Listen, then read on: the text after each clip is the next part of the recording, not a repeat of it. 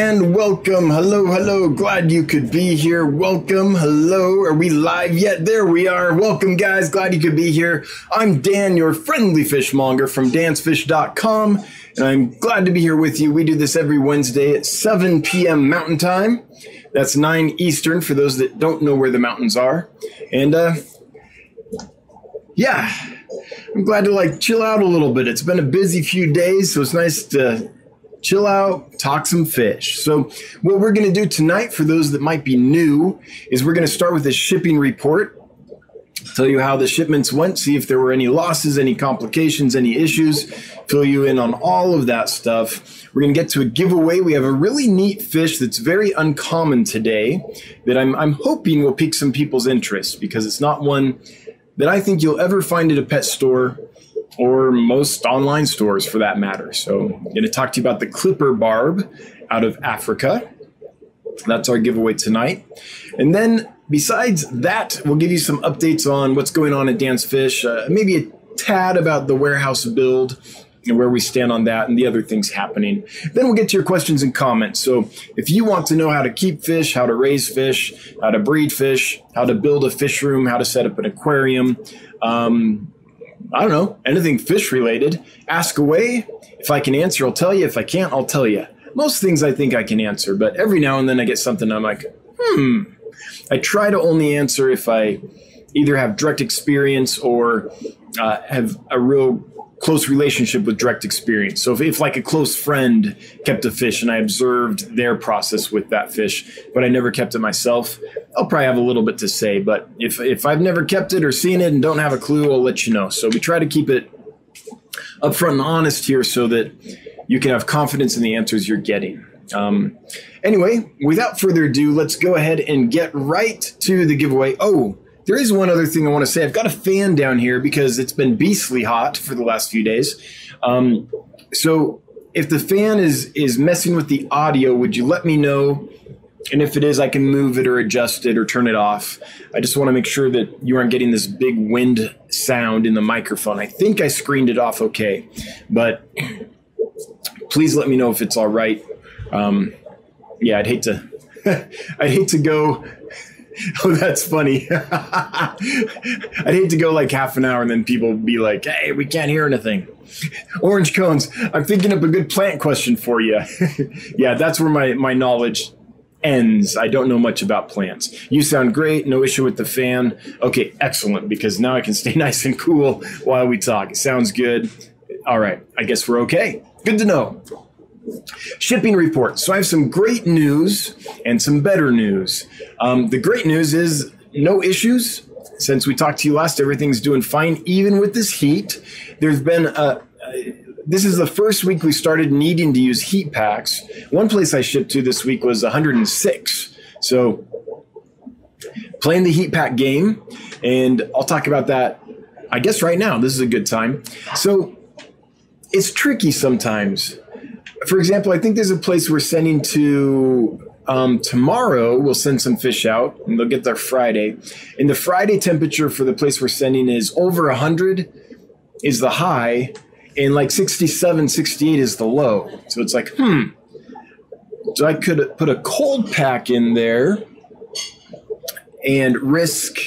Hang on, I'm going to shut the door because there's some folks doing dishes upstairs and it's tinkling china. Just one second.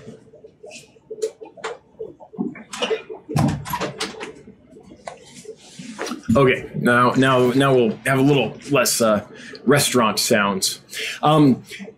Anyway, so what do you do there? If you put in a cold pack, it's 67 degrees. Let's say the cold pack lowers the temperature 10 to 15 degrees. Well, that's down in the 50s, right? That's too cold. If you don't put in a cold pack, it might get too hot. So it's this kind of tricky thing. And what I do basically is I take the average and look at that.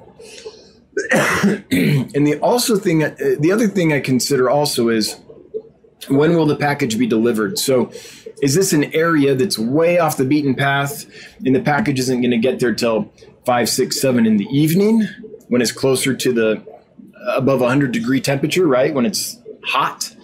Or is this package likely to get there in the morning? That helps guide my decision. Now, the other thing that's nice is if you use nice thick styrofoam insulation like we do, the outside temperature doesn't affect the inside temperature very quickly. So if it's 106 outside, it's going to take quite a while before the thermal mass. Water is a very temperature stable molecule. It's got a high specific heat, and it takes a lot of energy to raise the temperature of water. So with the insulation in a box being full of fish in water, that's kind of to our benefit. So if it's 106 degrees outside, it's going to take quite a while for that box to climb up in temperature. Hopefully it's not, right on your porch in the sun. Let's not bake them. But those are the kinds of things to consider, though. What's the average temperature? When's it likely to get there? And how good is your insulation? And that'll help kind of guide the heat pack or cold pack decision. Right now, of course, it's cold pack decisions. So that's what we've been going through. So far, we've chosen right. Everything's got where it's going, alive and in good shape from all reports. The better news is that a week or two ago, we had a slight issue where we sent out a group of barbs, and one of them were like, the customer was concerned. I'm glad to say that I got an email, I think the next day, and the customer was like, can't even tell them apart now. It's doing great. So I think everything's going fine there. So yay, we didn't have to report, some kind of death or problem that continued for a fish that arrived and was like, maybe going to be okay, but maybe not. Usually everything arrives and it's like, oh, this is great. But every now and then one arrives and it's like, this could go either way. This went our way. So I'm happy to report that, which means, if I'm remembering correctly, we haven't had a DOA in it could be 3 months at this point, maybe more. So it's going well. As we hit this really hot season, though, we're going to do our best, and I'll tell you every week how it's going.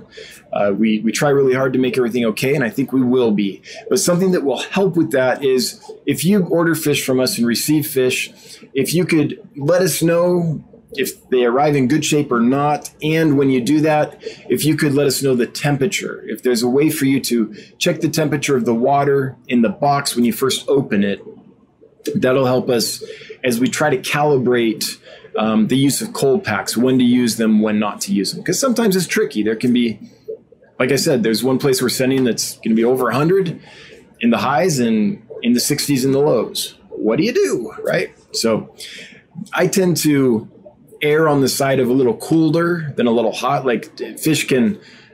It's better for a fish to get a little chilly than to just get, super hot and lose oxygen saturation in the water and all those problems. So that's kind of how we lean when we have a choice to make. But your feedback is greatly appreciated. And all of you that do, let us know how the stuff arrives, if there's a problem, if everything's good, and especially what the temperature was. We thank you. All that information has been great as we're going through this journey. So that's the shipping report. The next thing to talk about is the giveaway. So this is the fish. It's from the Entromeus genus. I think it's Calypterus, the clipper barb. However, the bag came totally unlabeled. So I've shared this out to an African fish group and a barb group, cyprinid group. And based on what they've said and what I can see, we're guessing it's the clipper barb, which is this one. Now, they have other barbs in here too. So great representation. This is what the fish pretty much looks like. It has this dark lateral line, a little color on the fins, dark tips on the scales for contrast against a silver body. They grow to about 3 inches, maybe 3.5 inches, but they're not. Often when we think of barbs, we think of tiger barbs and other aggressive fish. These are peaceful. So they're a larger fish at 3 inches or so than say, I don't know, a lot of the cherry barbs and jay barbs and things like that. But they're not aggressive at all. I have them in with some endlers. They're not bothering them. There's also some rainbows in there. No one's bothering anyone. There's a pleco in there. No one's picking on anyone. Everyone's getting along just fine. And from what I've been able to find online, which is not much, this is not a very common fish, but from what I have been able to find, the literature concurs that they're pretty darn peaceful. So, and I haven't shared this. Or was I sharing it? I can't remember if I shared this or not. So this is the one that, as I was going through these pictures before the stream, that I think is a pretty darn good, accurate representation of the fish. This is decent as well, although they tend to be a little deeper bodied than that, kind of. But this could just be a young one or something. That's a fairly good representation as well. So that is the fish on the giveaway. So if you're looking for a fish that's a little larger, like maybe you have some rainbow fish, or maybe you have, something that isn't itty bitty, and you want a nice community fish that's unique, hard to find, and won't be a problem, won't be super aggressive or anything, then this might be a good choice for you. So if you would like to be entered to win some of these African clipper barbs, the hashtag is #Clipper, CLIPPER. Just enter that in the chat, #Clipper, and later on in the stream, we'll see who won. And that's about all I know about them. You don't ever see them. They just kind of showed up randomly in my shipment from Nigeria. Bag was unlabeled. I didn't order them, so it took me quite a while to figure out what the heck they were. So they're from the Entromeus genus, I'm positive. Calypterus, probably. They might be a closely related species, but Calypterus is our best guess. All right. With that, let's give you some just a little update on what's going on with the warehouse and such. So dirt is being moved. They've started clearing the space. If you've been following us on Instagram or Facebook, you've seen some pictures of that. That's kind of the biggest news. The other stuff is, all the big filtration units are still on order. It's going to take several weeks for those to get built and sent to us. We are working really hard on getting a website up and running and functional and nice and presentable and debugged as much as possible to handle the volume we hope to sell when we open the warehouse in a few months. So Jonathan's been hard at work coding, and we think it'll be a good move. We'll still have our store on Get Gills as well, but we decided we need a standalone website where we can kind of tell our story. So Get Gills works if you already know Dan's Fish, like if you follow us on YouTube or on social media and you kind of already know who we are. But Get Gills wasn't built to be a standalone site where you can do a lot more than kind of sell your fish and say, here's our policies related to selling, right? It's really good for that. And I think for hobbyists selling fish, it's a great place to do it. But we want somewhere where we can really dig in. We have a newsletter. We like to be able to have a place we can store the newsletter and folks can read it and decide if they want to join the newsletter or not. Different things like that. So it's just a way to tell our story better. So we're working on that really hard. And Chris is working really hard on Sunday's video. I think this will be our best one yet. Now that Jonathan's here, there's a little more action. And also, Jonathan's been able to help with packing the fish and bagging the fish and things, which has freed me up a bit to really dig in and work with Chris on the videos. Chris is doing a great job, but my background is storytelling. So I come from the theater. One of my main things to do was produce new plays. So what that means is you would talk to a playwright who had an idea for a play or just had a first draft, and you would work with them to hash out the story, get the play, I guess you could call it worthy of the stage or ready for an audience. And then you'd perform it in front of an audience, make sure that it worked like you thought it would, and move on. So we're kind of bringing that skill set and working with Chris to for this next video. This will be the first one I've really had time to storyboard with him and work out with him. So give it a gander. It'll come out this Sunday at 1 p.m. It'll be quite a lot different than the previous videos because you don't just have me sitting in a chair talking about what we're doing now. Now that we have some more people and we're able to focus more on it, it's a little more interesting, I think, than just watching me talk. You'll see us do more than talk, which is kind of cool. So check that out. So working on all that stuff, still working on hires. If you haven't heard from us yet, just be patient. We're getting through it. As I find half an hour here and there, I pick up the phone and start calling. But we still got a few to work through. So we're working on that. So that's kind of the update there. It's not kind of the update there. That is the update there. You are now up to date and... Oh, you can see Jonathan's work. That's funny. So check this out. This reflection in the tank. This is his backlog and sprint board. So if you've ever worked with software engineers or seen Silicon Valley, maybe, this is how they keep track of everything they're doing, all the little bits. So you can see it right there in the reflection of the tank. I just noticed. All right, let's get to questions and comments. So I'm going to scroll up, see what I can do to interact with you guys. If you have a question or comment, please leave it. I will say, let's make it easy on the moderators. And thanks to the mods, they do an awesome job every week. Let's make it easy on them and just post your question or comment once.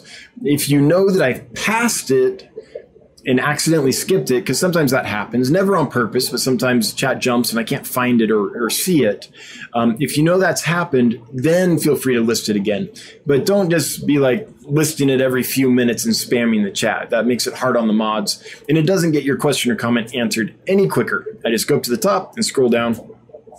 Also, if you would make it @DansFish, so you type the @ symbol and start typing Dan's Fish, and select Dan's Fish when it pops up, then this bright orange box will appear. And that's what I look for as I'm scrolling up and down on the chat. When I'm looking for questions and comments, I'm just looking for these bright orange boxes. That is what I respond to. So that's how we manage chat here. And thanks again to my amazing moderators for helping in that effort. I appreciate you very, very much. With that, the first one I can see is RB Animals Rescue. Oh, just saying hi to everybody. Well, hey, right back. Kelly Foreman, it sounds good. All right, yep. Let me know the sound was good when I asked. The fishy mailman. Sound is fine, or I'm delusional from the heat the last few days. Yeah, me too. Could be either or, right? It has been unseasonably warm here up in the mountains of Wyoming, for sure. Planted Tank. I have a koi catfish that has whitish tint on parts of her. It's definitely not normal for her or any of my cories. Any idea what it could be? Yes. Unfortunately, it could be lots and lots of different things. So this is one of the issues with trying to figure out what's wrong with our fish is we see what presents. In this case, what's presenting is a whitish tint. But often what presents is not definitive enough for us to identify the cause, right? So that's where it gets real tricky. So there's lots of things it could be. In fact, like many, many, many things.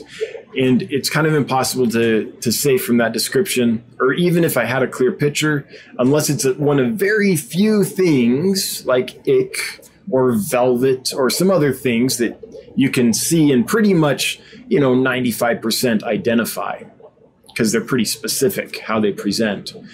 If it's not one of those things, then the possibilities are wide open. Could be viral, could be a parasite, could be a simple injury, could be bacterial, and there's honestly no way to know. So what I would suggest in a case like that, excuse me, is a couple things. I think too often what we do is we really want to help our fish, understandably. Of course we do. And we feel better if we have a direction to go to treat the fish, right? Even if it's the wrong direction, just doing something feels good to us. But often that hurts the fish. So often what we'll do is we'll go on Facebook or whatever and say, hey, my fish has this thing. And someone, we don't know their qualifications, we don't know what they know, but someone will say, oh, it's this. And we'll be like, good, I have something to focus on. I can dig in and treat that thing. But that's but we don't know for sure that's what it is. It's just we need something, so we latch on to something that we get and we dig in and treat that, even if that's not what it is. And what can happen is, if we're treating the wrong thing, we can actually stress the fish out so much by that treatment that we make it worse. Not only are we not treating the actual issue, but we're adding medicines that stress the fish's system. Their liver and or kidneys have to metabolize these medicines. We might be affecting the environment. We might be killing off the biome, different parts of the biome in the tank, which are going to cause stress on the fish as they decompose in the tank, things like this. So instead of jumping straight to medicines in let's say this is in a nice show tank, your fish is doing poorly. I don't know your exact situation, planted tanks, but let's say that it's a nice planted show tank. Couple things to do before we jump to medicine or anything. We know something's wrong. We don't know what it is. Let's say we don't have a fish vet in our town that we can take it to, or that's just not an option for some reason. Most places don't have fish vets, so we're kind of on our own. It's a tough part of the hobby. It's one of the places we need to improve. Well, the first thing is, let's see if we can identify a stressor, right? Because often, I mean, if it's a blatant injury or something, then, stress didn't cause that. But often when fish present with a problem, it's after quite a bit of stress. Like they've been worn down by something, and now they can't, and now their system just is no longer able to fight this thing off, and so it presents. But it's probably been a problem for quite some time and just not presented yet. So if we can find that stressor, I think that's the most important thing. Often when I get asked this question, I just jump straight to medicines, and I'll get there. But, and by the way, big caveat, big disclaimer, I'm not a veterinarian. I'm not qualified to take a fish, diagnose it, and treat it in any way. But I'm just a hobbyist who deals with a lot of fish and tries really hard to make them better with my limited knowledge. So let me tell you what I would do and share with you what I think I know, but please realize I'm not any kind of medical expert. So anyway, if you can identify the stressor first and foremost, is there a fish that's just picking on that guy? Is he off in the corner trying to shelter from a bully all the time? Or this is a Cory, is it a fish that's alone and should be in a group and is just scared all the time? It doesn't feel comfortable. If that's the case, maybe we need to get more fish in the tank with them. So what's the social situation, basically? What are the parameters? Is ammonia fine? Is nitrite fine? Is nitrate over the way, way high? Has there been some kind of crash, new tank syndrome or old tank syndrome in the tank going on? So checking the parameters out. Any wild swings? Has your municipality recently changed how it's treating the water or done some kind of flush to the system to flush out the pipes, and now all those chemicals are in your tank and you don't know it, but it's stressing your fish out? If you call your municipality and ask them, been any changes in the last 2 weeks, they'll usually talk to you. At least, well, I haven't lived in every municipality, but usually they're like, what? Someone's calling and wanting to know about the water? This never works. This never happens. I mean, this is amazing. Let me geek out about water with this person. That's been my experience. So looking for stressors and trying to eliminate them. Is the temperature okay? All those things, right?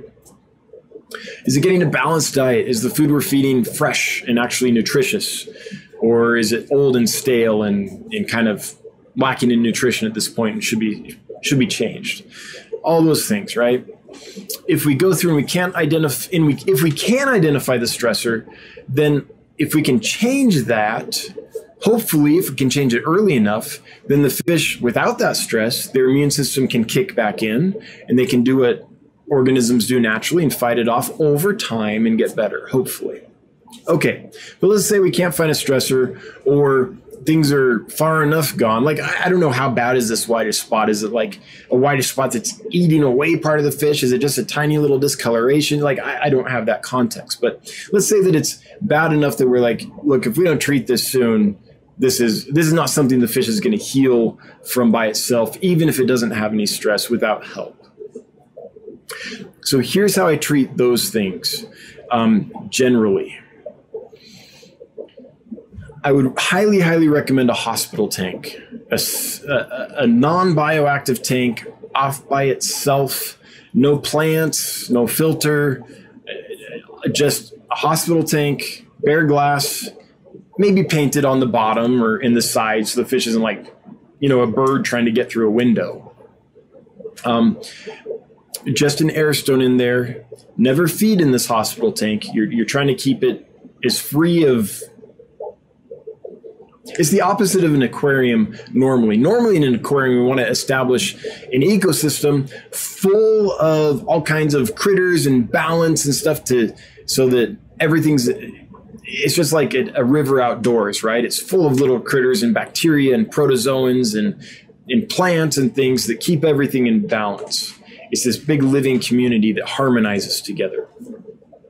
In a hospital tank, you don't want that because we need to be able in a hospital tank to change parameters rapidly if we need to suit a fish before we put it in, or use medicines that will wipe out big sections of the biome and create problems when those die off and rot in the tank. So generally, if I think it might be a parasite, I think the best thing to do is move. Okay, so there's two things here, and I go back and forth, and you've probably heard, if you've been on this live stream a while or seen a lot of my videos, you've probably heard me say it both ways. It might be like, well, Dan, which is it? So there's two thoughts here. If it's a parasite, like an external parasite, or even some of the internal ones, and you can treat it with a formalin-based ick treatment like ICX or Quick Cure, metronidazole, praziquantel, things like that, those don't kill your nitrifying bacteria. So maybe there's so many nuances to this, but I'm just going to rant it all out, get it all out there in one go before I move on, because these are questions we get a lot, and I think this will be useful. Okay. So here's the deciding thing we have to figure out. Will the fish be less stressed if we leave it in its tank where it's used to being, right? Maybe there's plants in there and all that stuff. Yes, if we move it to a hospital tank, that's a stressful event. But the question is, if we treat in this established aquarium, is that going to create a shock event to the system, which will put even more stress on the fish than if we had moved it to a hospital tank? So you have these two possible stressful events. Which one's going to be better for the fish? The risk is if we treat, even with something like just ICX or General Cure, Metroprazi, that kind of stuff. If we treat that in an established aquarium, then we're likely to kill off lots of protozoans, lots of little microorganisms, and the tank will go out of balance on you. And when those die and rot, you can have an ammonia spike in the tank. So depending on how you keep tanks, sometimes you may want to treat in that tank because there's not a whole lot of biome going on. Or maybe you're like, no, dude, this tank is full of mulm. I let the plants... Sorry, my throat is itchy. Pardon me, folks. I let the plants do everything. I never change the water, and stuff is built up in there. And there's these layers of microorganisms keeping everything in check. You don't want to treat in there. Definitely move to a hospital tank. Even though that's stressful moving it, that's less stressful than killing off this ecosystem or large sections of it and having the fish go through the ramifications of that. Okay, so that's the kind of decision we have to make. Let's say we choose to move the fish to a hospital tank. Often that's the best case. If we think it's a parasite, I would start with, the general ones. Formalin and Prazi can treat a heck of a lot of stuff if it's external. Metro helps with some of the internal protozoans and things. So there's levamisole if you think it has worms. Different things, right? Those are the reason to start with those. If that's what you think it is In this case, maybe not. This is a whitish tint, but it could be. It could be a population of external parasites that are grouped in one area. I forget the name of them, but there's one kind that like anchors onto the fish and has like a stem that comes off, and they don't actually eat on the fish. They eat stuff in the water around the fish, but when they anchor onto the fish, they damage the tissue where they anchor in, and you can get a population in a fairly confined zone of these things whose name I forget. I think it starts with an E. I'd have to dig back in. I forget the name of them. But anyway, the reason to start there is because those medications are maybe the ramifications of them are less severe, perhaps. Antibiotics are tricky. So let's start there if we think it's a protozoan. If we don't think it's a protozoan, we think it's a bacteria. And I guess we're doing our best to guess here. Unless we have microscopes and we're good at identifying stuff. Honestly, this is just us guessing. We're not veterinarians, right? Then my go-to is kanamycin and nitrofurazone used together in the tank. With all these treatments, I like to put salt in the water as well for all species, cories, plecos, mammirids, loaches, all the fish they tell you don't use salt, I use salt. Just dissolve it before you put the fish in so you don't get a pile of salt on the bottom where a loach or a catfish is going to go and get a big whack of salt in its system, right? Dissolve it thoroughly before you put the fish in. In my experience, you'll be fine. Every fish I ship has 5 grams of salt per liter in the water. Every one, even the ones that they tell you don't use salt with, and it works great. So salt really helps sick fish. It helps them conserve their energy to fight the disease rather than use their energy to try to maintain osmotic homeostasis, okay? So that's how I would go through it. Now, the issue is, since we don't know exactly what it is it a gram-positive bacteria or gram-negative? We don't know. The reason I use kanamycin and nitrofurazone to begin with is because the majority of bacterial infections we get in fish are created by gram-negative bacteria. And that I'm fairly confident of because I've done research into that. And there's scholarly papers and studies that have been published that state that. Now, a new study could come out that finds something different. But as far as I know today, that's the route to go. So Columnaris and Aeromonas are the 2 most common bacteria causing disease in fish, according to what I've read, several studies, and not like just someone on Facebook said it or something. These are scholarly, peer-reviewed, published studies. The second one is Streptococcus. Now, that's a gram-positive bacteria, and so kanamycin and nitrofurazone won't work on it. But I start with the kanamycin and nitrofurazone because it's more likely, I have a better chance that those will work on it. If those don't work on it, then you have to remove all those medicines. You can do some charcoal filtration. You can do a large water change, whatever you have to do. Get that out of there. Start with a fresh batch of water, whatever you have to do, right? And then you could switch to something like triple sulfa or erythromycin, things that can take care of gram-positive bacteria. So it's this whole process of, here's my choices. Which one do I think is going to be the most likely to have the desired result? We try that. Maybe it doesn't work, but we think it's the most likely, so that's the one we do, right?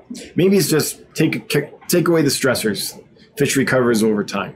Maybe it's like, nope, we got to do something. I think it's going to be less stressful if I move it to a hospital tank, so we do that. Or maybe not. Maybe we think it's going to be less stressful to keep it in our community aquarium, depending on how we keep our fish. So there's all these little decisions. So I would say that without being able to actually pinpoint the cause of the problem, all we're seeing is the symptom, the presentation.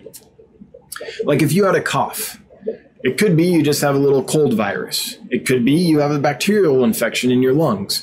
It could be that, there's all these different things that could be causing the cough. But all we know is the fish is coughing, right? It's got a white patch on it. And without being able to pinpoint it, which is hobbyists, I certainly can't. I hope to get there. I'd like to get that training, but I certainly can't do that. So it's just an odds game.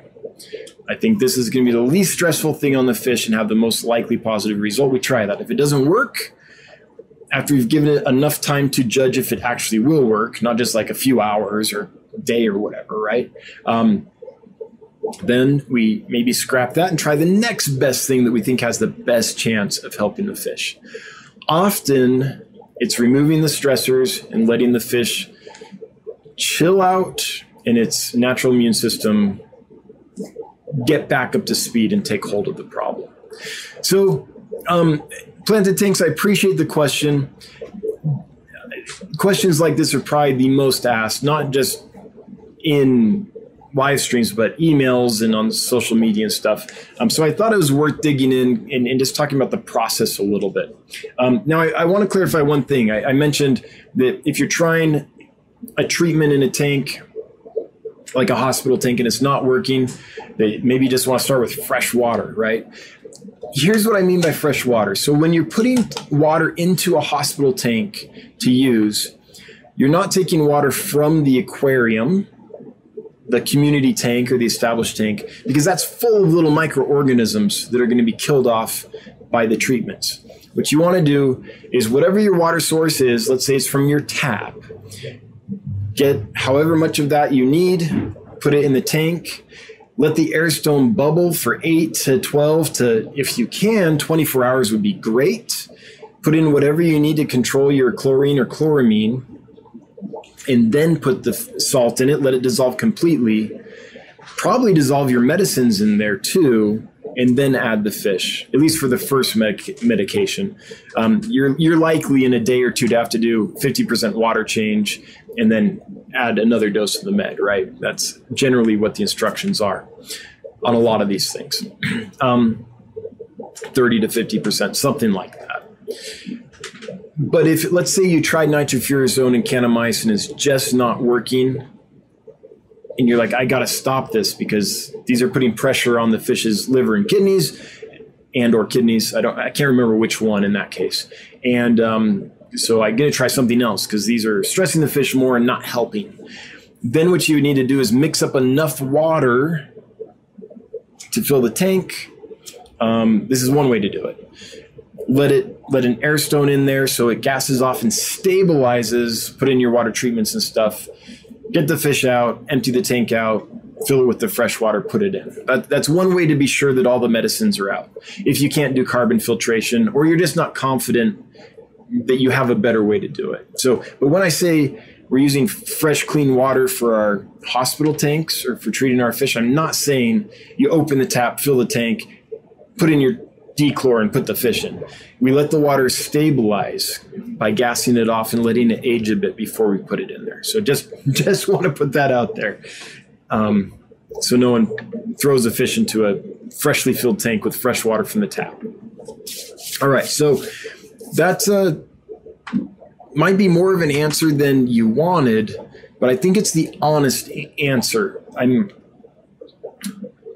I'm constantly, I guess dismayed is the word. I don't know what the word is. But when I follow some Facebook groups and things, I rarely comment in them just because time, and I don't want to get into any Facebook brawls. I don't need that in my life. But I follow a few, and over and over and over, we'll get the question of, this is happening to my fish. What's the problem? And much to my, and people are trying to help, right? And so you'll get all these answers like, oh, it's this, do this. And I'm like, when I read those, I'm like, you didn't even see a picture of the fish.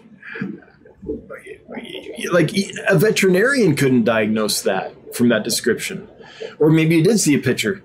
I know a veterinarian couldn't diagnose it from that picture. So often I feel like what we're looking for is, I need something to do to help my fish.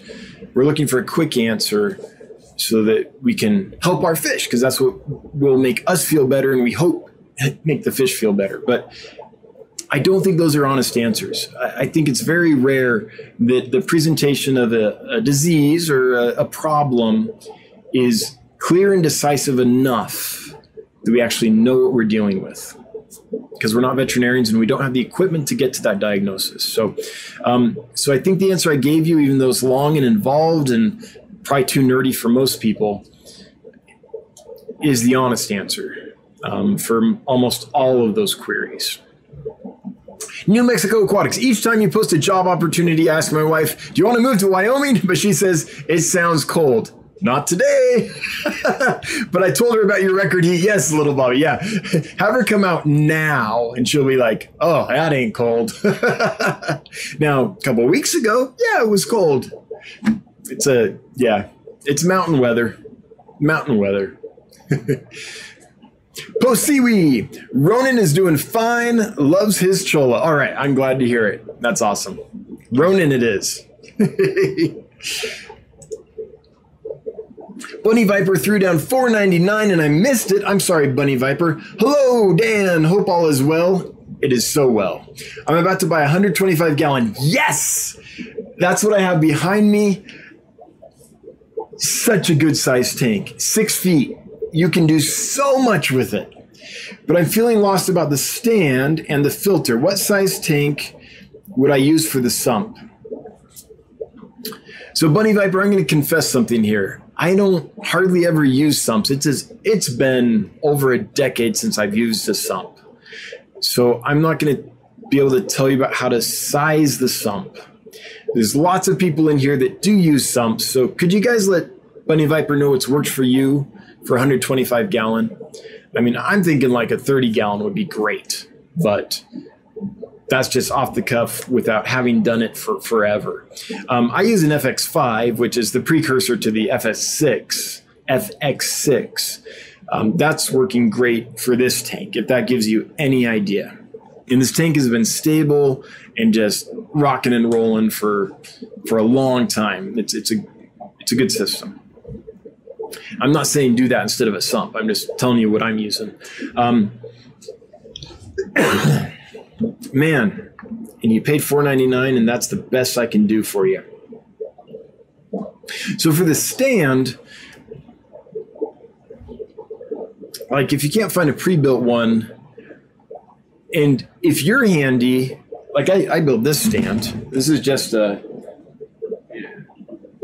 basically a dadoed out support over here. I don't know if you can see it, but this is a 4x4. It's dadoed out enough, notched out, so that this piece of lumber can sit across it and be stable. If you're handy, it's actually not too difficult to build a stand. I would look at, I've got some stand building racks, really building videos. And I got my idea for it from Ted Judy's videos, but they've been very stable for me. The one thing I would change is right now this is a 2x4. I would make that a 2x6. But all the weight is right there on the corners, and so it's fine. But I'd make that a 2x6 next time I did it.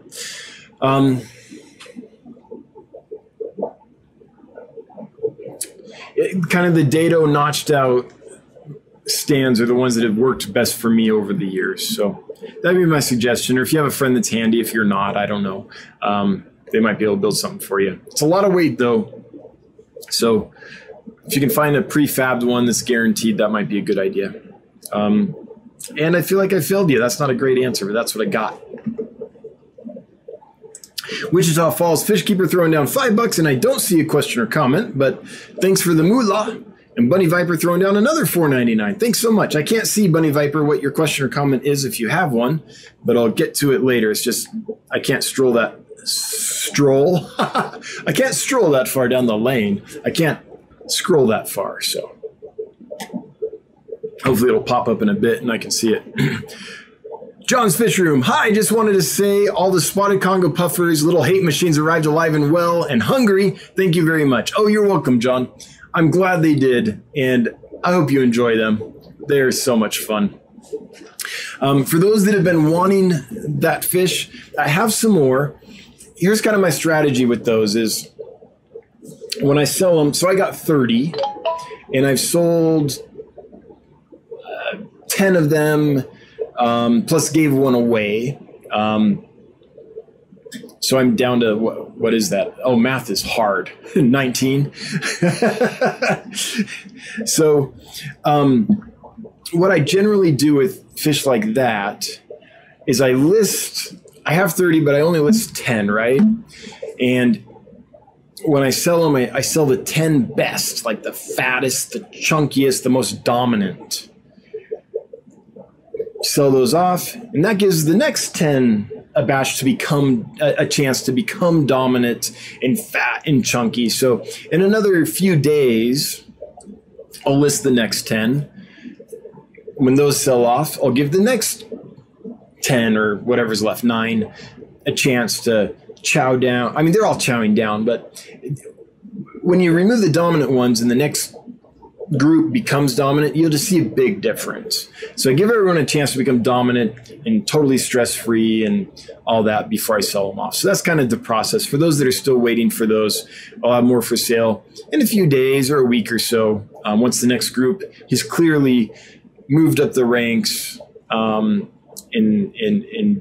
become the dominant part of the hierarchy. And the reason I do that is when I sell a fish like that, I want to make sure I sell it when it's fully functional.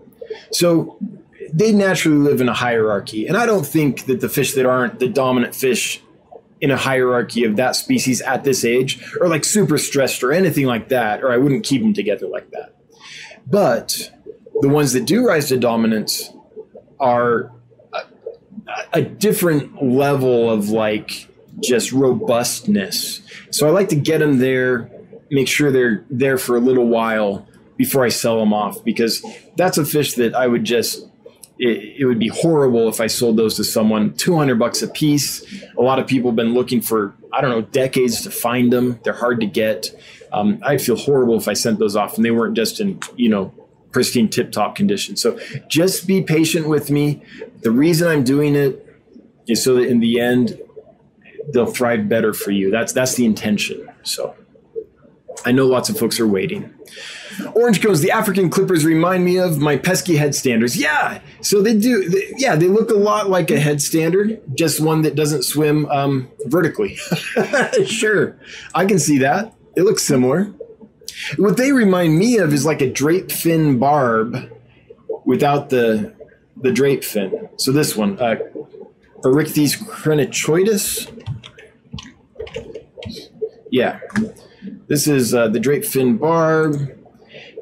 And they have a similar kind of body shape and coloration until they display and they get that fin that's just out of this world and get those color hues. But yeah, that's kind of what they remind me of. In fact, there's another Erichthys. Is it Parva or Parvus? I'm going to go with this one. Yeah, they remind me a lot of these guys. Anyway, they're cool fish. I hope someone gets them and loves them. I know they're not going to be for everyone because they're not like a bright rainbow of neon color, but they're really unique and hard to find. So hopefully they'll make someone happy. Mike Mongi, if you're listening, I've got a barb for you, my friend. Fishaholic, hello, and the Fish Fam, right back at you. Good to see you. Cancer Train, but it jumped. Hang on, Cancer Train. Let me see if I can. Cancer Train, I cannot see your comment, so if you would leave it again, I'll try my best to get to it. Sorry, chat jumped way far on me. I'm curious. I'm going to have to go back and read the comments and stuff.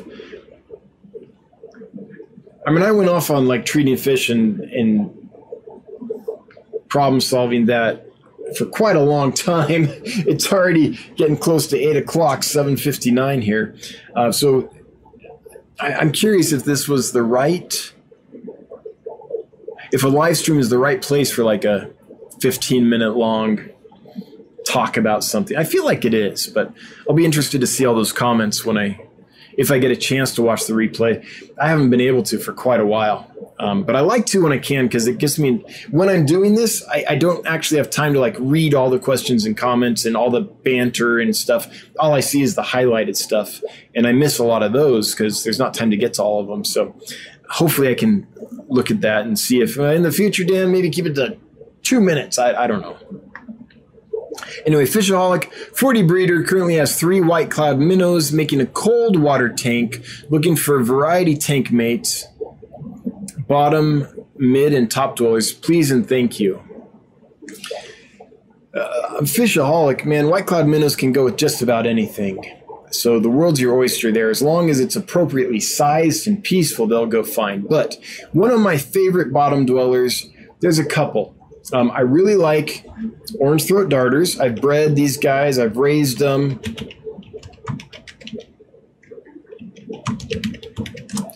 They're fantastic. This is like North America's answer to gobies, to freshwater gobies. We don't have like the, rhinogobius and stuff like that, but we have these, and they are stunning. I mean, they really are beautiful, beautiful fish. Oh, this is great. So this is a male. This is a female. Male in spawning dress. Actually, maybe not. Even when they're not in spawning dress, some populations can still be quite colorful. Great bottom dwelling fish. Peaceful. I mean, they'll nicker among themselves, right? They have a hierarchy and stuff, but just like a goby or a hillstream loach or something like that. So, but not vicious. And then the rainbow darter is another one. Rainbow throat darter? No, rainbow darter. Similar. Really neat fish. Difference is, I believe these are a cave spawner, and these guys are an injector. So these actually inject their eggs down into the gravel and sand. Whereas, if I remember right, the rainbow darters wanted a flat rock that they would go in and kind of like a cave, like a pleco almost, and lay in there. Well, it's been correct me if I'm wrong on that. I remember the orange throat darters for sure were injectors. If someone here has bred the rainbow darter, let me know if I'm right about them being a cave spawner. So that's something to look for on the bottom. All kinds of darters. Swamp darters are great. They don't need it as cold. Let's see here. What else? Mad Tom catfish might be for a more advanced aquarist, but cool bottom dwellers. Neat little small catfish that are native to the United States. So I'm kind of going United States native. Oh, I'm not showing this. I'm kind of going United States native on you here, but there's also a lot of stuff from like Uruguay that would do well, from China, from other temperate climates. So one of the ones from Uruguay is Characidium racovi. This is my favorite of the hummingbird type darter tetras, these guys. Now, these pictures are not doing them justice, but this is kind of what they look like. They're kind of like a hummingbird tetra or a darter tetra. They can take it pretty cold. I've had them down to 45 degrees, no problem. In Uruguay, where they come from, they can be under ice sometimes. Not for great lengths of the year, but it can happen. What this isn't showing well is their fins have a lot of orange on them, which I'm not seeing in any of these pictures. Here you go. That's giving you an inkling, I guess, of the orange and black pattern. Now, not all Characidium can take it cold, though. So the Characidium racovi out of Uruguay is one that can. And I think those would be okay with white clouds. For top dwellers, look at your native killifish. These are Fundulus is the genus of most of these. There's several of them that wouldn't hurt a white cloud. Some of them would get big enough that they might be able to eat a white cloud, but where's Notatus? Oh, this would do it. I don't know. I've never kept this species, but that's definitely a top fish right there, just looking at its shape. I think the one I'm looking for is Notatus. Yeah. Okay. So, by the way, it's been so long since I've looked into these that I don't know their legality or if any regulations have been passed or any of that. So check on all that first. But if Jonah's Aquarium has them, which it looks like they do here, then they're probably legal or to collect and sell, or they wouldn't be doing it. But these are awesome, little top minnow. So this is like North America's answer to the Epiplates and Aplochilus species of killifish. Neat little top dwelling, almost like little pike-like minnows. Another one that might be worth looking at is Leptoleucania omata. And I'm sorry, but a lot of these fish don't have common names. So this is another top dwelling little teeny tiny killifish. I'm not sure how low they can go, so do some research. But cute little guys. And I've never kept them. Look, have I? Maybe I have. I don't remember their exact requirements, but I know they're a small killifish native to the United States, can take it cooler.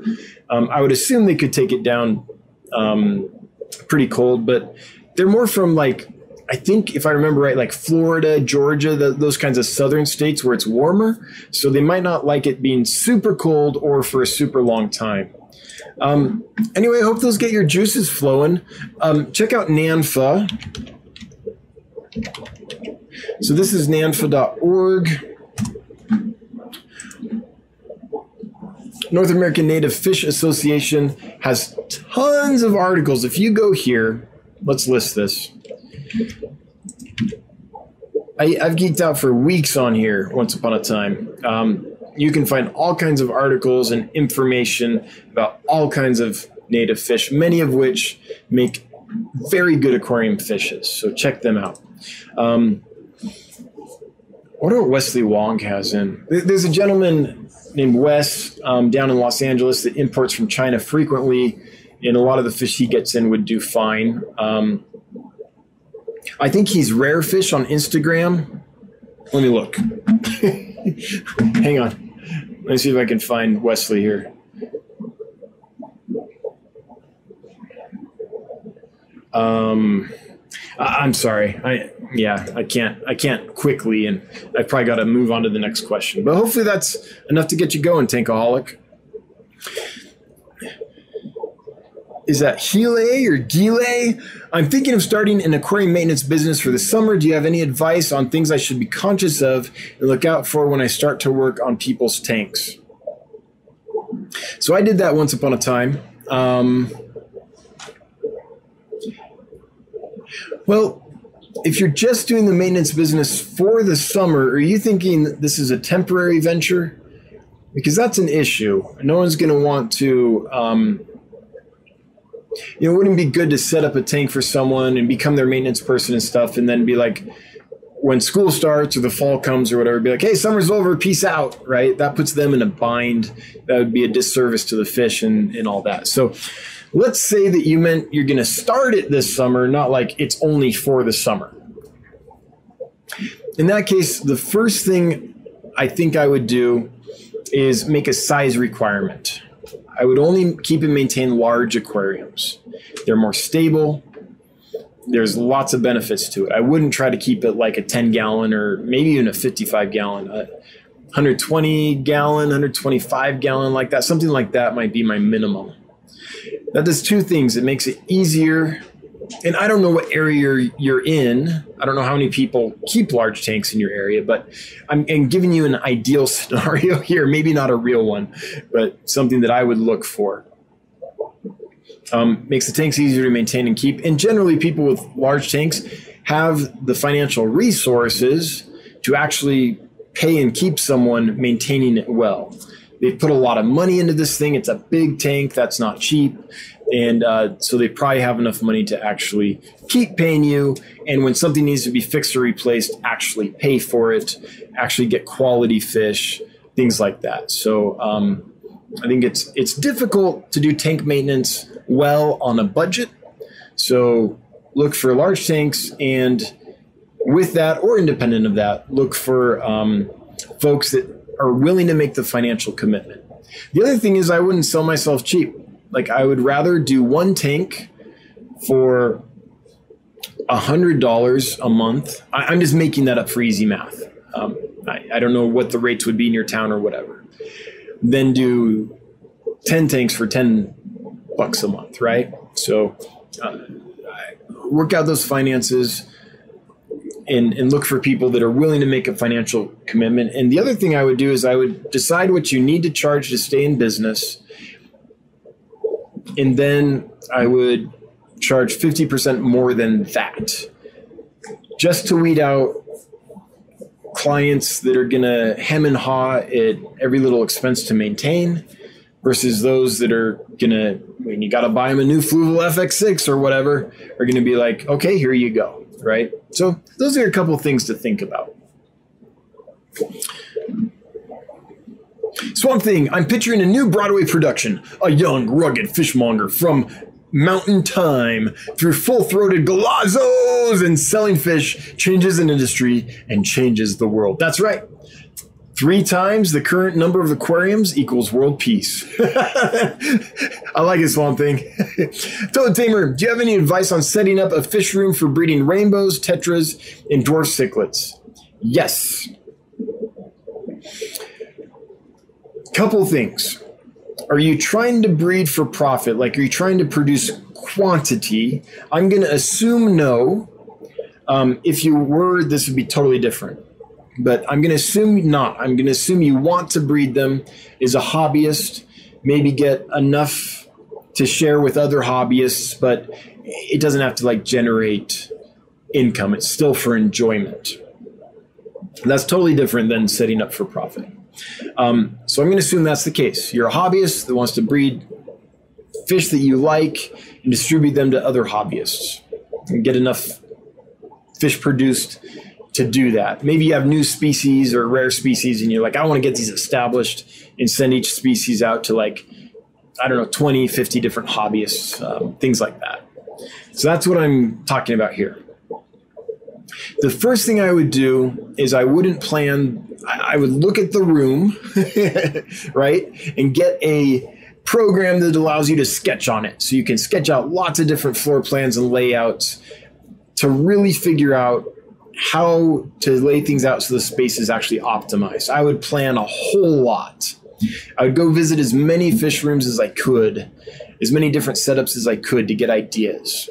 Watch as many videos on building a fish room as I could, right? Okay. Then, once I've got kind of a general plan, I would stop thinking about the aquariums and start thinking about the support. What kind of filtration do you need? What kind of, do you have a central heat? Are you using a hot water heater that's on demand? Or are you using like an HRV to keep the air nice? Please do that. Heat retention ventilator all the way.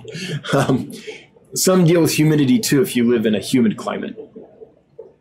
So what's going to support the fish room? Let's prioritize that. What's the ideal fish room for you? Is it a flow-through system that's automatic water changes and all that? If so, where does all that equipment go? I would put that in before I even put tanks in the room on paper. Once you've done a few layouts, right, and you're ready to be like, okay, now this one's for real. Then I'd look at live food. Where are you going to produce your live food? How are you going to keep it? Do you need a wine fridge for white worms?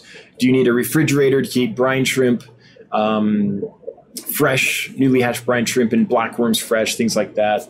Do you need some shelving space so you can grow rotifers or infusoria or paramecium or microworms or whatever, right? If breeding's the goal, live foods are going to be a huge help to that.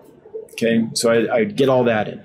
Then, how are you going to work in this room? What's the workflow?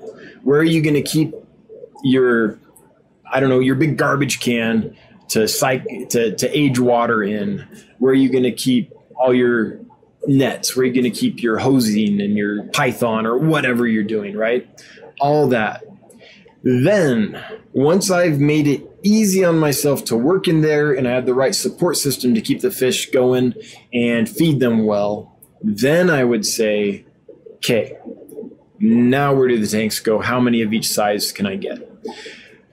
And with that, you need a variety of sizes. You're going to want small tanks, maybe 5.5 gallons for pairing or raising fry once they get to eating brine shrimp size, right? You're going to want a lot of like little plastic shoe boxes for just hatching eggs and keeping fry until they're free swimming, or giving them their first few meals until they're big enough to go into a place with flowing filtration.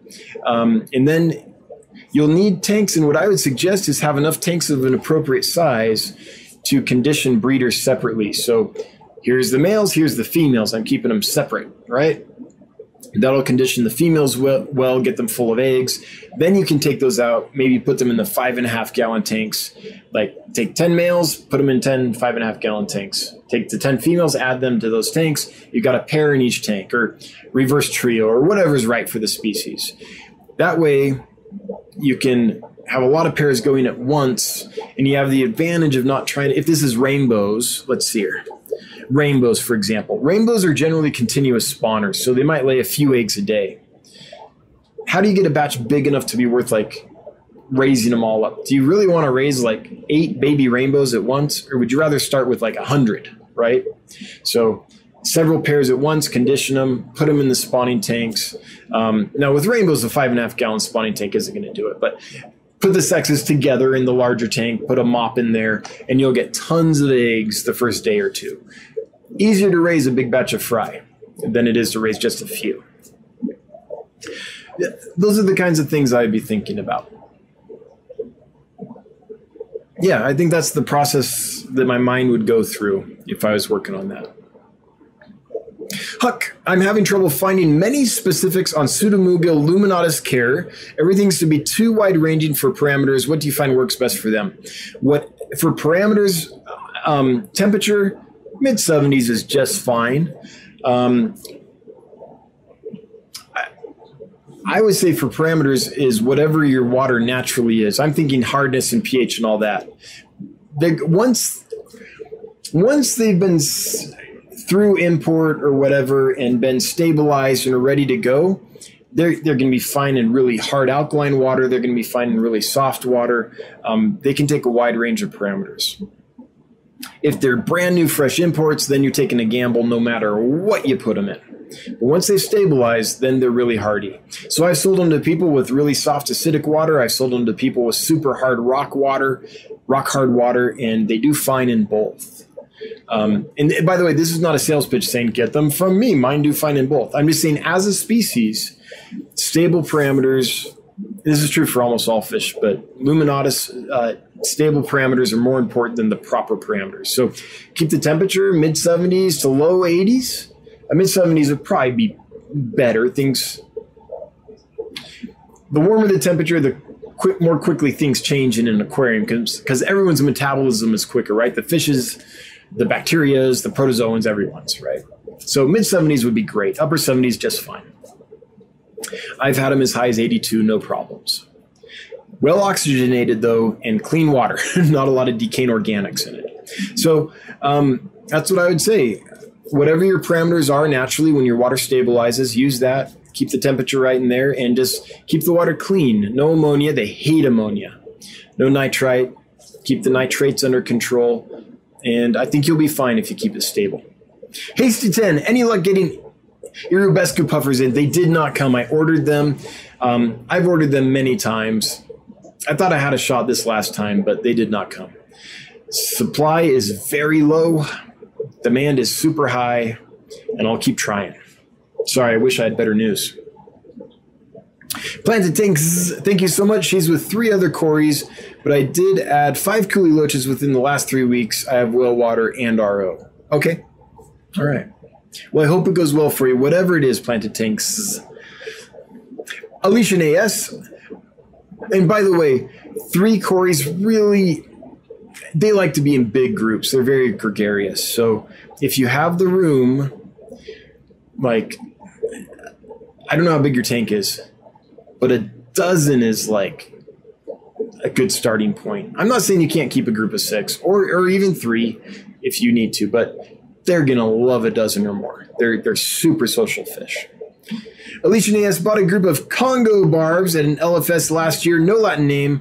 Look like the Clipper barbs. Spawned in an outdoor tub. Okay to send grow out pics to you to see if they look like your species. Yes, please do. Send them to dan@dansfish.com. That would be great. Yeah, or post them at Get Gills, the Facebook.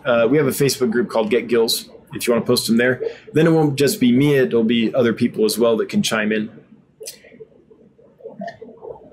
But yeah, I'm happy to do that. All right.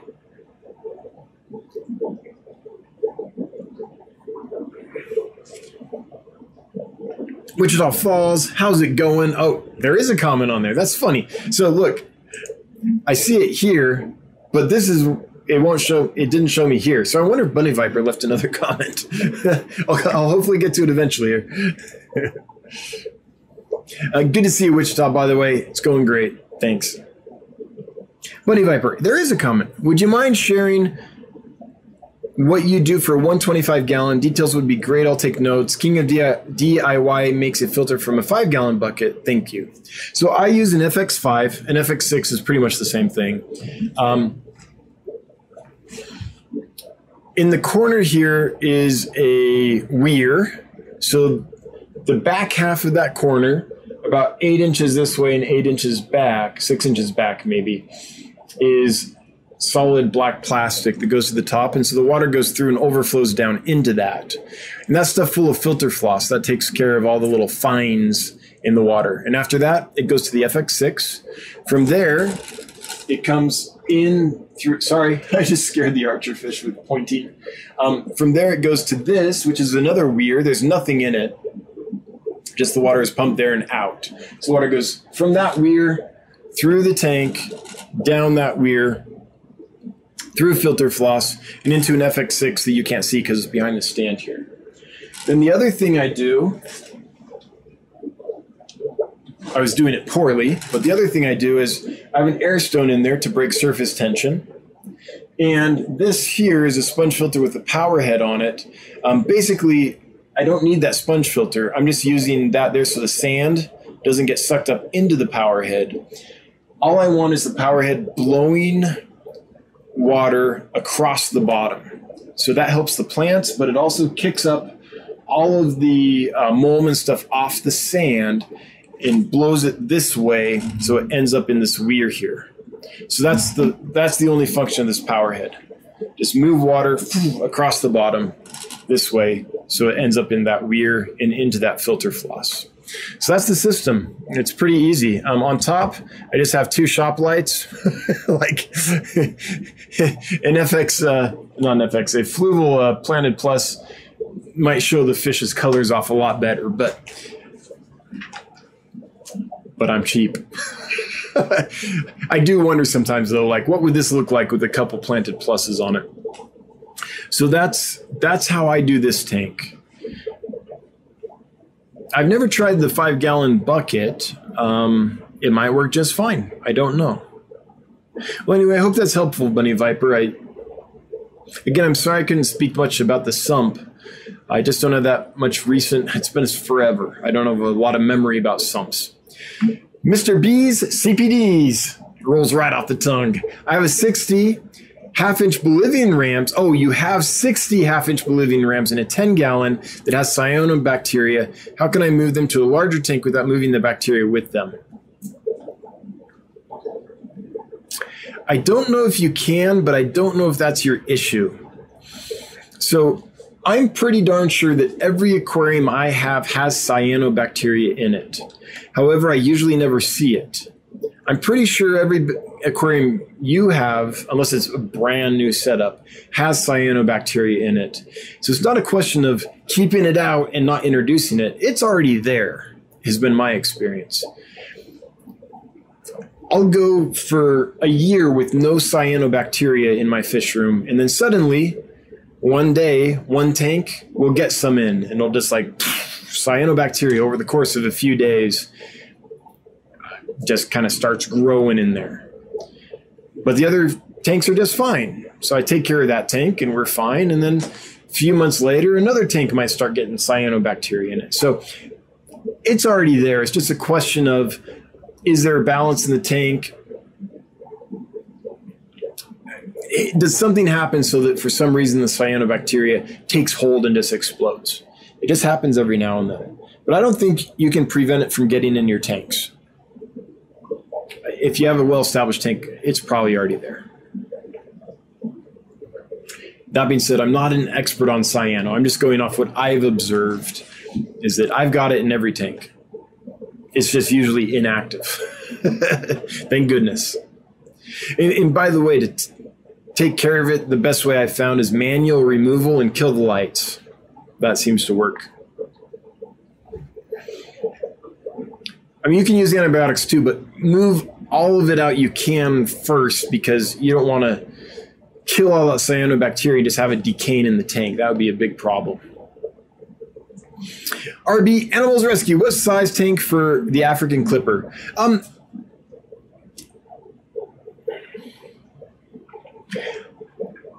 That's a great question. I think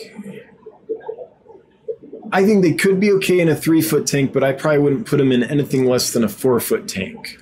The ones I have now, are the biggest ones, maybe 2.5 inches, would be just fine, I think, in a 3-foot tank. If they truly get to 3.5 inches, that might start getting cramped. They're an active swimmer. They're like a bala shark or an iridescent shark or something like that, but they're active. So I'm going to go with a 4-foot tank.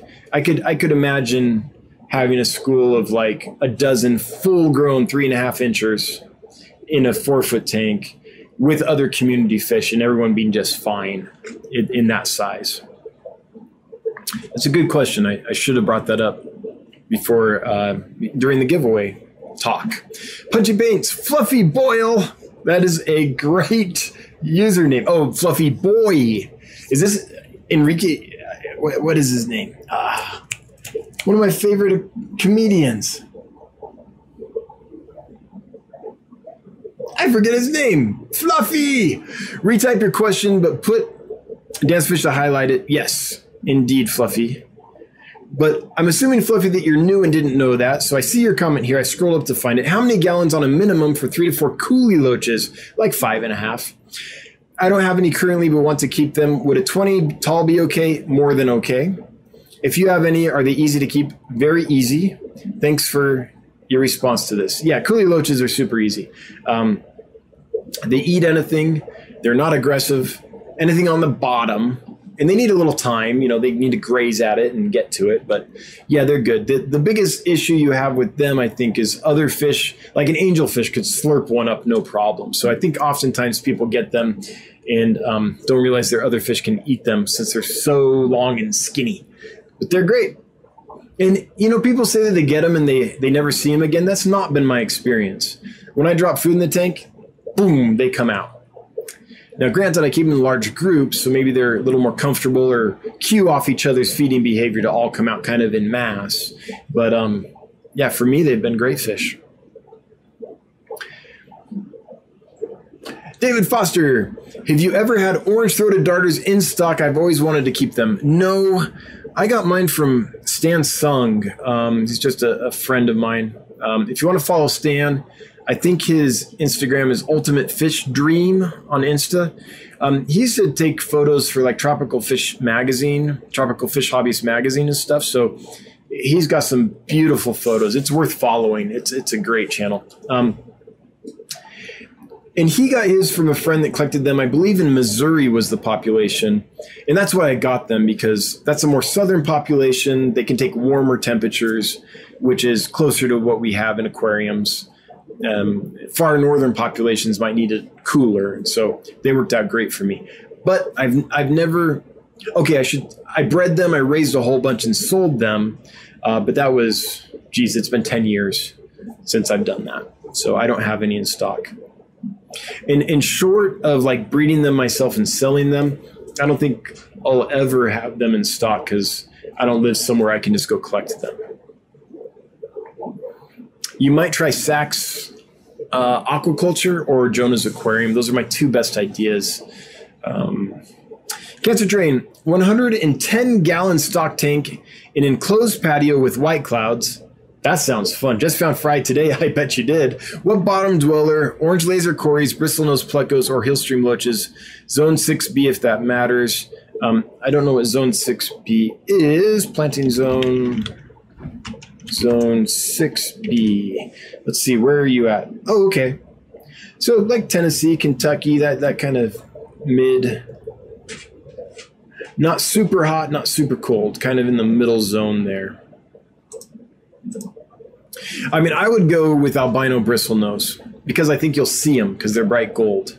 I don't think you'll see hillstream loaches once you put them in. I don't think you'll see the cories once you put them in. Maybe albino Aeneas cories, but even the laser cories, I don't think you're going to see much. They have the orange laser on them, but they're mostly brown, right? They're going to blend in. So that's my thought. What color would really pop? Albino bristlenose, albino Aeneas cories, things of that nature is what I would go with. Yeah, just so I could have a chance of seeing them in a big pond like that. Raphael Swit just scored reverse trio betta alba marginata, one of my favorites. Great little mouth brooding wild type betta. Fantastic little fish. Yes, they often get still and nearly vertical position. Is this typical? Also haven't been eating much, but look healthy. So if you just got them, I would definitely keep trying to feed them. But that's a fish that can take a week or two to settle in. Once they do, they'll come up and beg for food and all that. That's been my experience. Other people say they hide all the time, but my experience is once they've been there for a couple of weeks, they'll come out and beg for food and all that jazz. It's probably going to help to have a few dither fish in there for them. Something like Harlequin rasboras would be great. Something that's peaceful and not like just vicious to the food, right? I kept them with Aplochilus dei, which worked well because those kind of stayed up at the top. It's a surface-dwelling killifish. And then the bettas could eat the food that fell down to the bottom. That worked great. Often, so when I raise chinoides and alba marginata and all those myself, I can get them eating flake foods and pellets without any problem. However, if they're wild or bred and raised overseas, I found that they need live and frozen. So it can be difficult to get adults that came in from the wild or from an aquarium breeding facility overseas to eat anything but wild and frozen. So if they're not eating well, it might be the food you're feeding.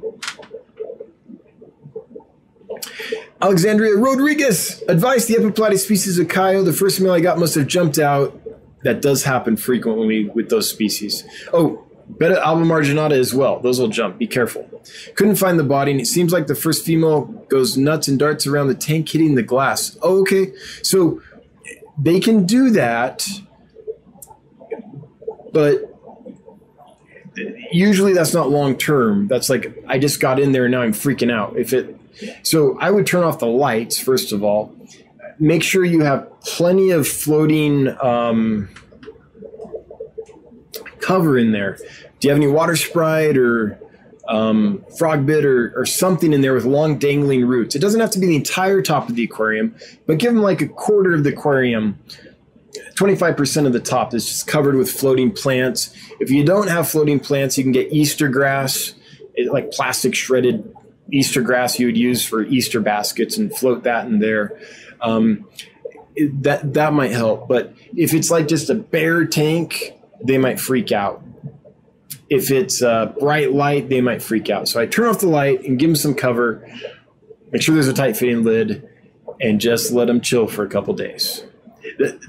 They're fat and sassy. Those are going to be fine without eating or anything for a while. The ones I just sent you. So that's what my advice would be to start. That'll help. If you can throw a few dither fish in there, that could be helpful as well. But I don't know what the tank is, but if it's like a bare bottom tank and you have a bright light on there and there's not a lot of cover in there, then that light bouncing off will really, really freak them out. So you might be here being like, it's not like that at all. It's this beautiful planted, sand bottom tank. In which case I would just turn off the light and let them chill for a couple days. Fishaholic, thanks, I will. Got a couple more minutes here. We're going to do the drawing. We're at 175. Let's do the drawing here so I don't get way over time. So this is for some African clipper barbs, neat little barb. Well, 3.5 inch barb.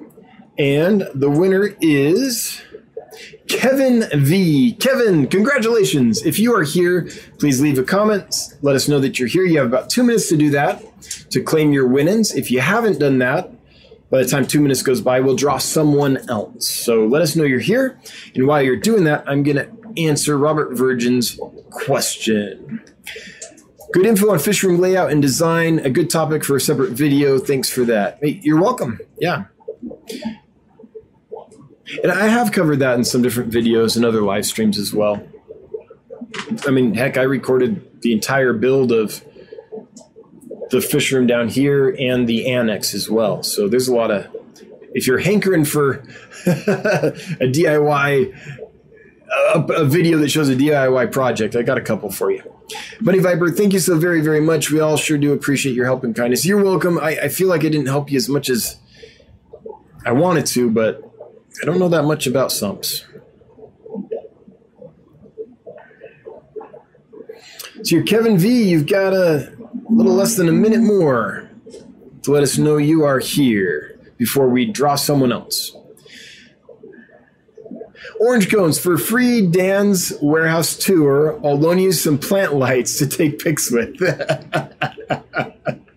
Yeah, I know. We actually have, we bought some good lights just for Chris. So you might have noticed in the last week or so that the pictures are getting better because Chris has a lot better lighting to work with. So from here on forward, we should be a little better. But yeah, I hear you. Instead of my shop lights. I mean, this tank still has shop lights on it. We just use them when we specifically go to a tank to take pictures. Bill Coleman, I've observed hillstream loaches love to eat non-toxic cyanobacteria. Cool, I didn't know that. I also didn't know that there was any cyanobacteria that was non-toxic. How would you tell the difference? I don't know that. But cool to know. All right, Kevin V is here. All right, Kevin V, congratulations. Oh, I wasn't showing that the whole time. Sorry. I meant to be showing that. Congratulations. If you send me an email, dan@dansfish.com, with your first name and last name and your mailing address, then I will send those out to you next week. Let's plan on Tuesday of next week for delivery Wednesday.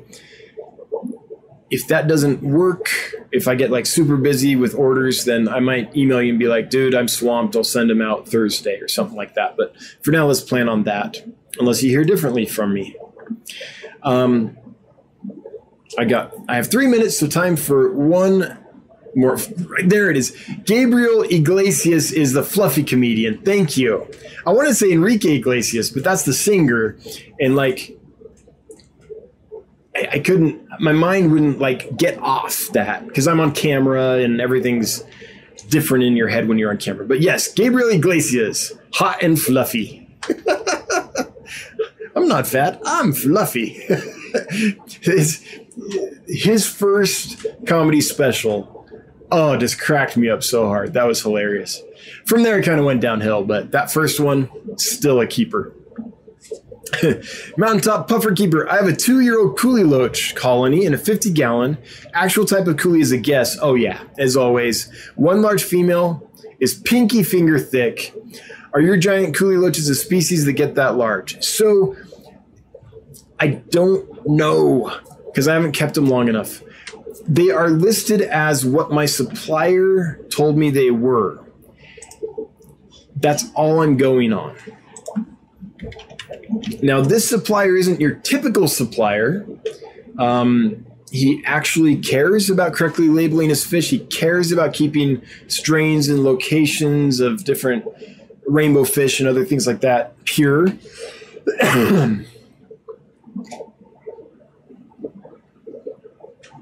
Excuse me. He often goes out and actually collects the fish himself. He's been published many times in Amazonas Magazine. He's an actual expert. So when he tells me the species, I go with it. because I trust him until some more compelling evidence comes along. In my experience, usually he's right. Very occasionally he's wrong. And I'm talking about Fish ID in general. So as far as I know, according to him, these are the Semicincta. Pangeo Semicincta. They have the typical banding pattern that we all think of when we think of a Kuli Loach. And they're going to get, what was it, around 4 inches, something like that. So if he's right, and that's what I'm going off, then yes, they should get nice and be true giant Kuli Loaches, right? But that's all I'm going off of. All right, it is 8:30, so we need to cut it here. I did hear a rumor, Lumpy Dog! Holy cow! Jeff, it's great to see you. It has been a day, my friend. I'm glad you're here. Lumpy Dog, just good to see you. It has been forever. The better part of valor is discretion. Sometimes the better part of valor is running away. I learned that from Monty Python and the Holy Grail. Anyway, good to see you, Lumpy Dog. We're going to close out here. I want to start by thanking my mods for all they do. Appreciate you. Just tons and tons. Thanks so much. I want to thank everyone that left money on the table. Bunny Viper in Wichita Falls, Fishkeeper. Thanks for the super chats. Always appreciated. Never required. But it's cool when money falls out of your computer. Everyone that left a question or comment, thank you for making this lively. I hope I was able to add some value. I try my best. Hail the Lurker Nation. Everyone watching on the replay, I get it. Hopefully one day you can be here live sometime and interact with us, but life is busy. I understand. And with that, I'm going to sign off. We'll be back next Wednesday, same bat time, same bat channel. Until then, I sincerely hope everyone has a great week. Bye-bye.